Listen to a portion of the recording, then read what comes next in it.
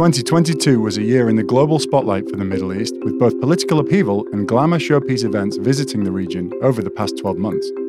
Protests in Iran have brought about real hope of change after the death of a young woman in police custody.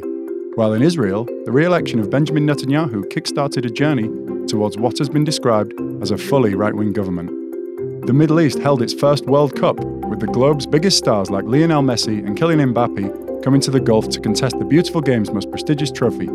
The region also returned to the forefront of the global drive for carbon neutrality when Egypt's Sharm el-Sheikh hosted the UN Climate Change Conference. This is Beyond the Headlines, and I'm Jamie Goodwin. In this episode, we'll look at 2022's most important moments. Our reporters who were there when the year's biggest stories unfolded talk us through how these major events could change the face of the region in the 12 months ahead.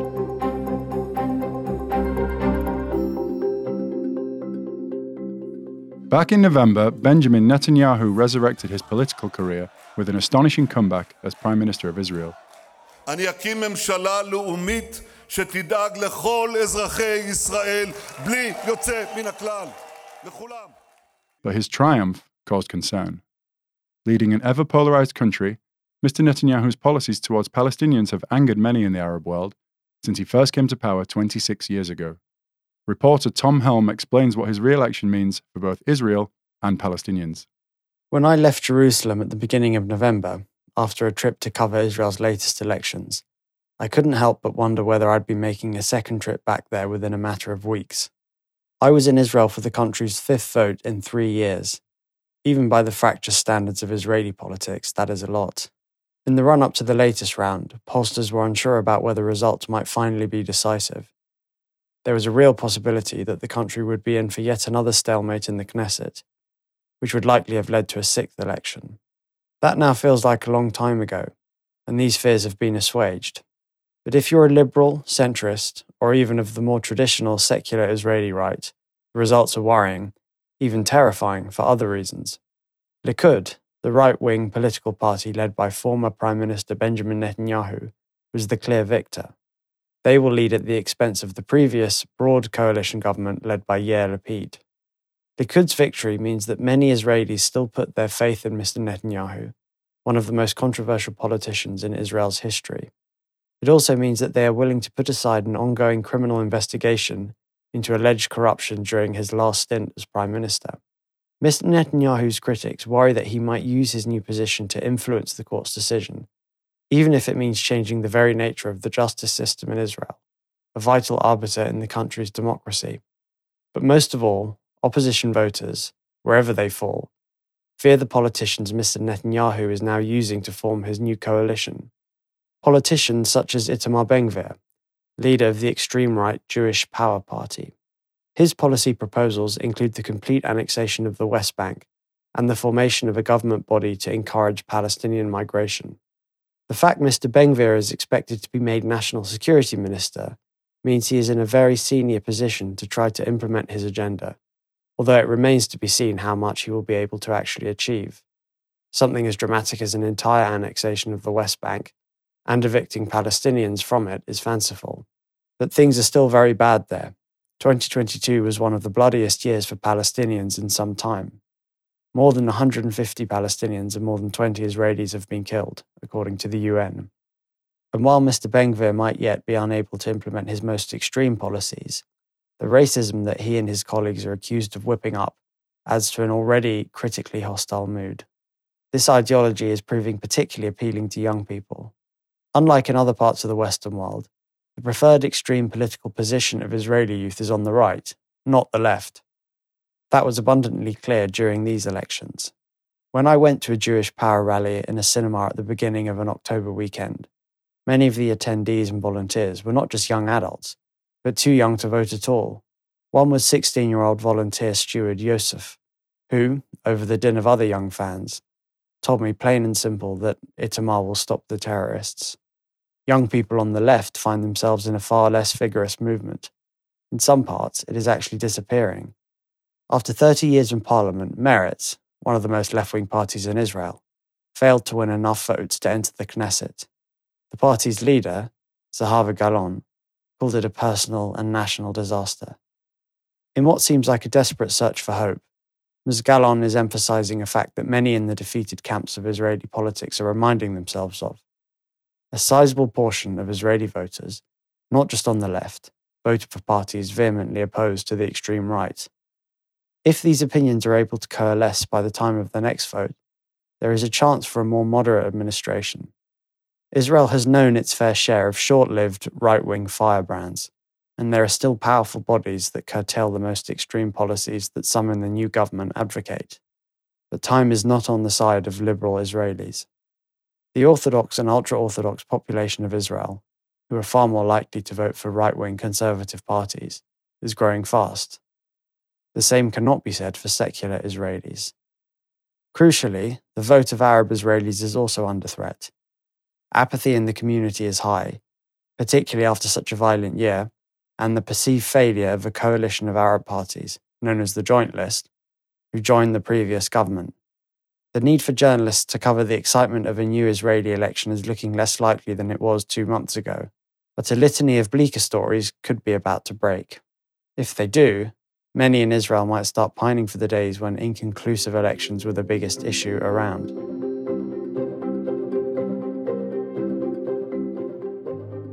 "2022 saw debates raging internationally about climate change. We were greeted by dire headlines and alarm, with the UN giving a stark warning that the battle against carbon emissions is not going well.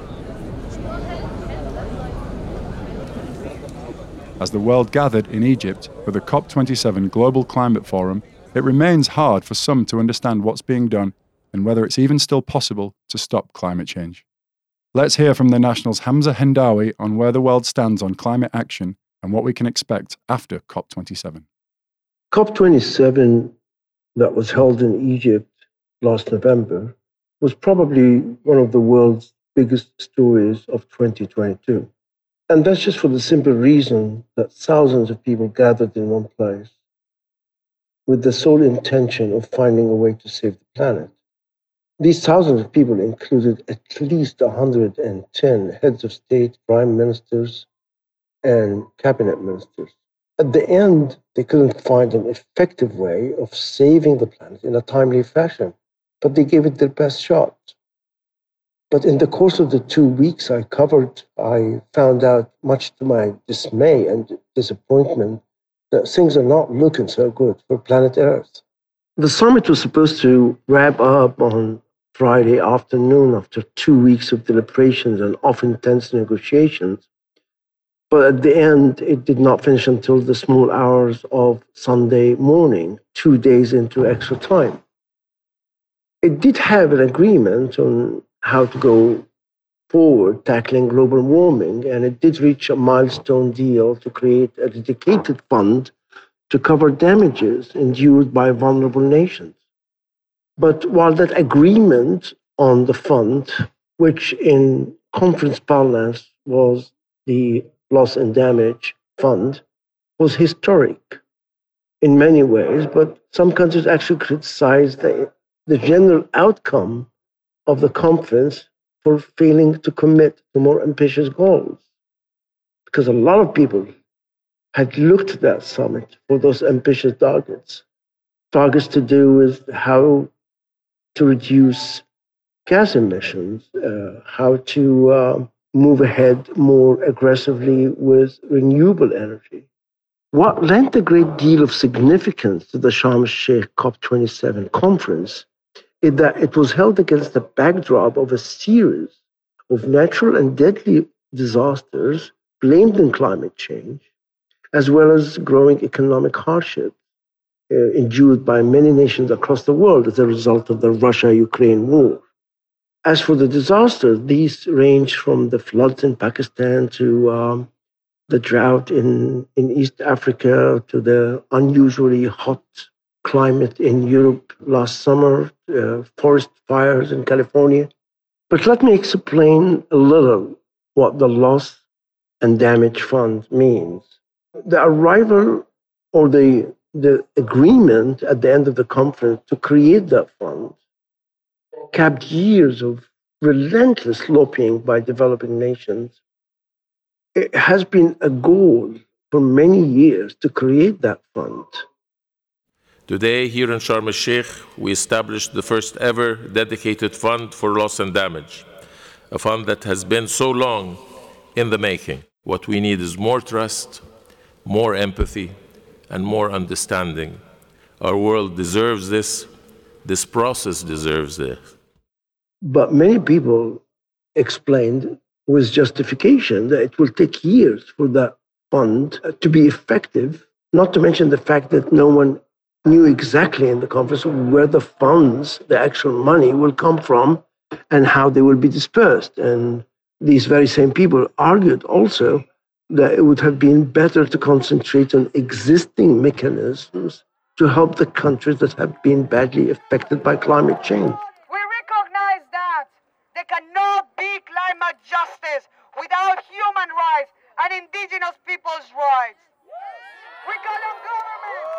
Those critical of the conference's outcomes are citing what scientists have been saying for months now, that limiting warming to 1.5 degrees would actually save the world against catastrophic climate change. But other scientists at the same time are saying that 1.5 is no longer feasible and that staying below 1.5 may not be enough to save the planet or to arrest the rapid deterioration in global warming. They're also saying that the world is heading for 2.5 if current plans to reduce gas emissions and switching to renewable energy will stay at the same pace they are now. And that's really bad news for the planet. But for the hundreds of activists who gathered in Sharm el-Sheikh and staged those small but symbolically significant protests and rallies to urge more action, to them what they wanted to hear from COP27 in Egypt is a statement that's crystal clear that provides for the phasing out, gradual maybe, of fossil fuel. And it is what scientists agree on, that fossil fuel is what is chiefly responsible for gas emissions and subsequently global warming. But that was not in the final statement by the conference.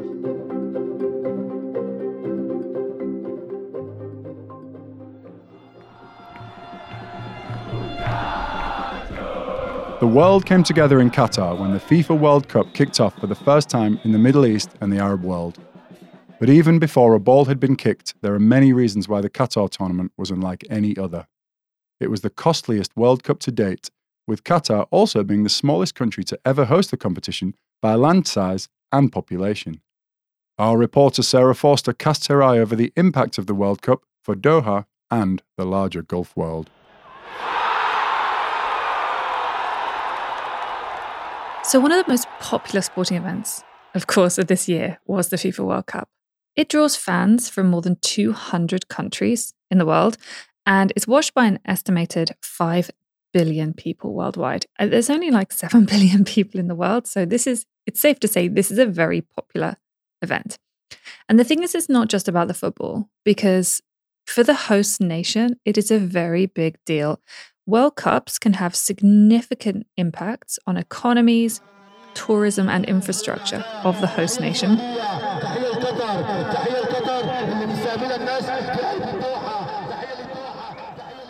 For Qatar, this year's tournament for the world, this year's tournament was one of several firsts.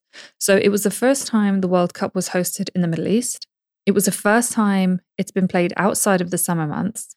And it's also the first time in World Cup history that it had female match officials. We had 3 referees and 3 assistant referees who were all women appointed to this tournament.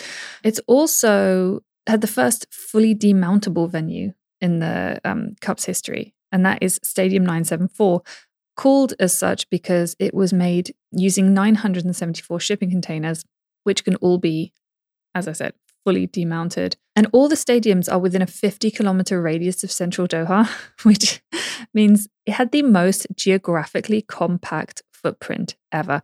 When I was there at the start of the tournament, I was talking to fans and they were exhausted. They were able to go to every single game, basically. I mean, can you imagine for the next World Cup, which is going to be held in Canada, the US, and Mexico, can you imagine trying to get to all 3 games in one day? It would just be physically impossible. However, in Qatar, because of their brand new metro system and the way that it was all very efficiently organized, it was perfectly possible for fans to go to 3, maybe even 4 games a day. And this meant that they were absolutely exhausted. I also went to one of the fan villages, which were made up of shipping containers. So each room was a container and it had its own ensuite bathroom. It had 2 single beds. The bathroom had a shower, a toilet, a sink, and a mirror. And I was talking to the managing director of the fan village, and he said that once the World Cup is over, all of these shipping containers will be sent to refugee camps around the world, to countries in need, to provide homes for people that need them. This is one of the initiatives by the Qatari government. So it's nice to know that these things aren't going to go to waste. The Middle East, as a region, has already put a lot of money into sport. I mean, the next 3 to 5 years is expected to grow even more by up to, I think, 9 or 10%. Abu Dhabi already hosts golf tournaments. Dubai's got tennis tournaments. Saudi Arabia, Bahrain, and Abu Dhabi all host the Formula One. Sport is a big deal over here. We've been able to see that this new infrastructure built for the World Cup has had an almost immediate impact on the local economy in Doha. So there have been 8 air-conditioned, low-carbon World Cup stadiums, all built from the ground up. Fan zones, training grounds, other outdoor tourist attractions as well. It's all estimated to have cost Qatar, according to Forbes, approximately $220 billion, which is absolutely remarkable for a football tournament.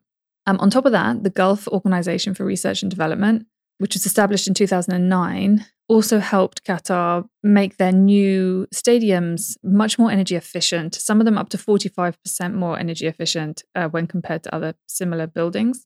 So as a result, it's kind of laid out a benchmark for energy effectiveness when it comes to the GCC region in general.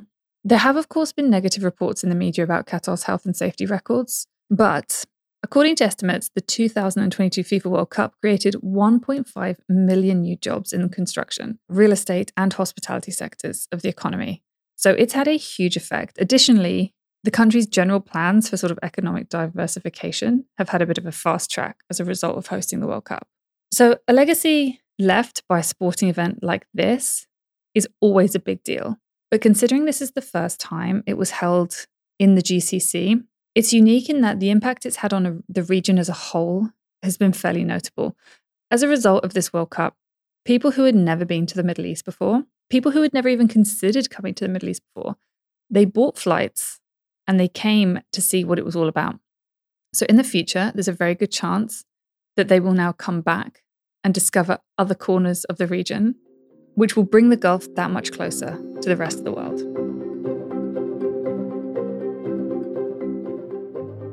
On the 16th of September 2022, a 22-year-old Iranian Kurdish woman, Mahsa Amini, died in police custody. Her death became a rallying cry for years of frustrations and anger at the country's leaders.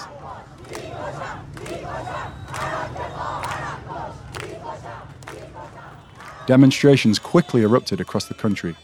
Such direct challenges to the powerful religious authorities that run Iran would usually be unthinkable.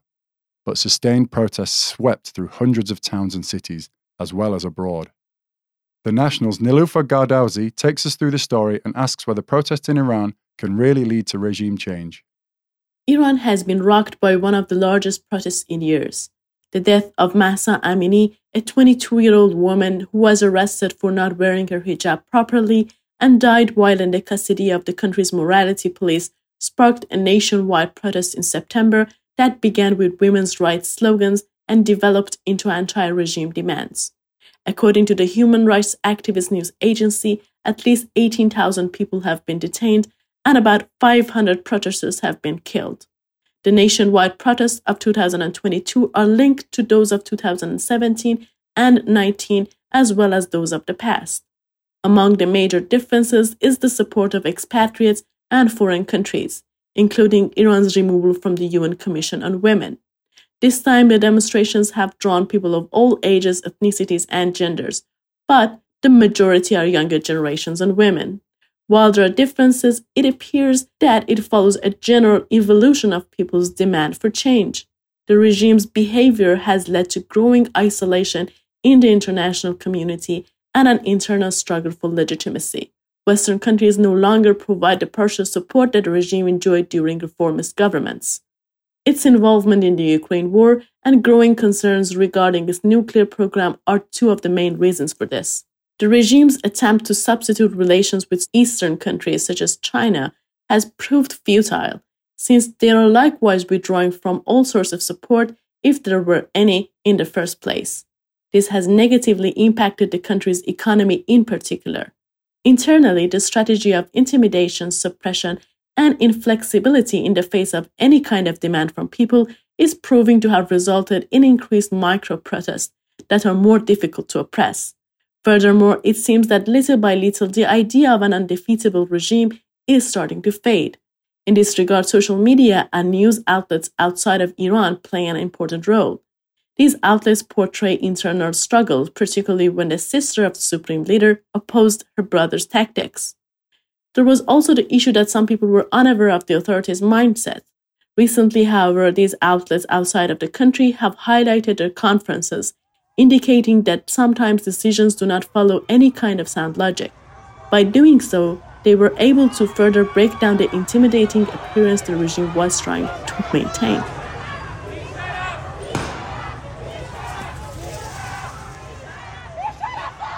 As in any society, people have used a variety of strategies to demonstrate their discontent throughout Islamic Republic's history. Voting for reformists was one of the earliest strategies. But after losing all hope in the system, the last step for showing dissatisfaction was boycotting the elections altogether.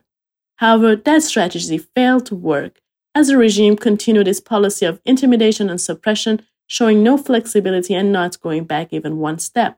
Even after the Ukrainian airplane was shot down by IRGC, the regime pursued a strategy of denial, and then no one was publicly blamed and no justice was delivered even superficially.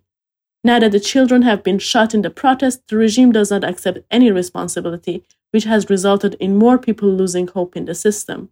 The regime has never interacted with people in any way. Confrontation is always preferred over conciliation, making people choose the streets.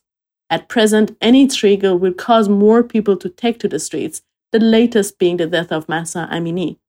Meanwhile, protests have become more intelligent and less emotional and reactive.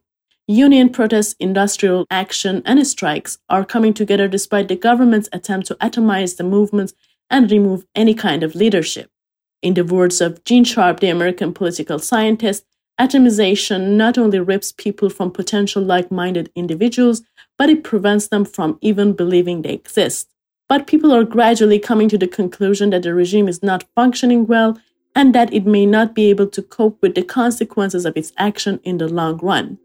Analysts say these developments may result in different outcomes: the continuation of the current situation, the emergence of a military government, or the establishment of a new secular political regime in the long run. We may not be able to predict the future. It appears, however, that this regime will not be able to return to its previous state, which means that its relative authority and legitimacy will no longer exist. 2022 has been a year with lots of major stories that have led to many changes in global politics and economies too. Thanks this week to Tom Helm, Hamza Hindawi, Sarah Foster, and Niloufar Gardauzi. We were produced by Thomas Smith, Arthur Edison, and Doa Farid. I'm Jamie Goodwin. Join us again next week for part 2 of Beyond the Headlines, when we will be talking about the Russia-Ukraine war and the death of Queen Elizabeth II.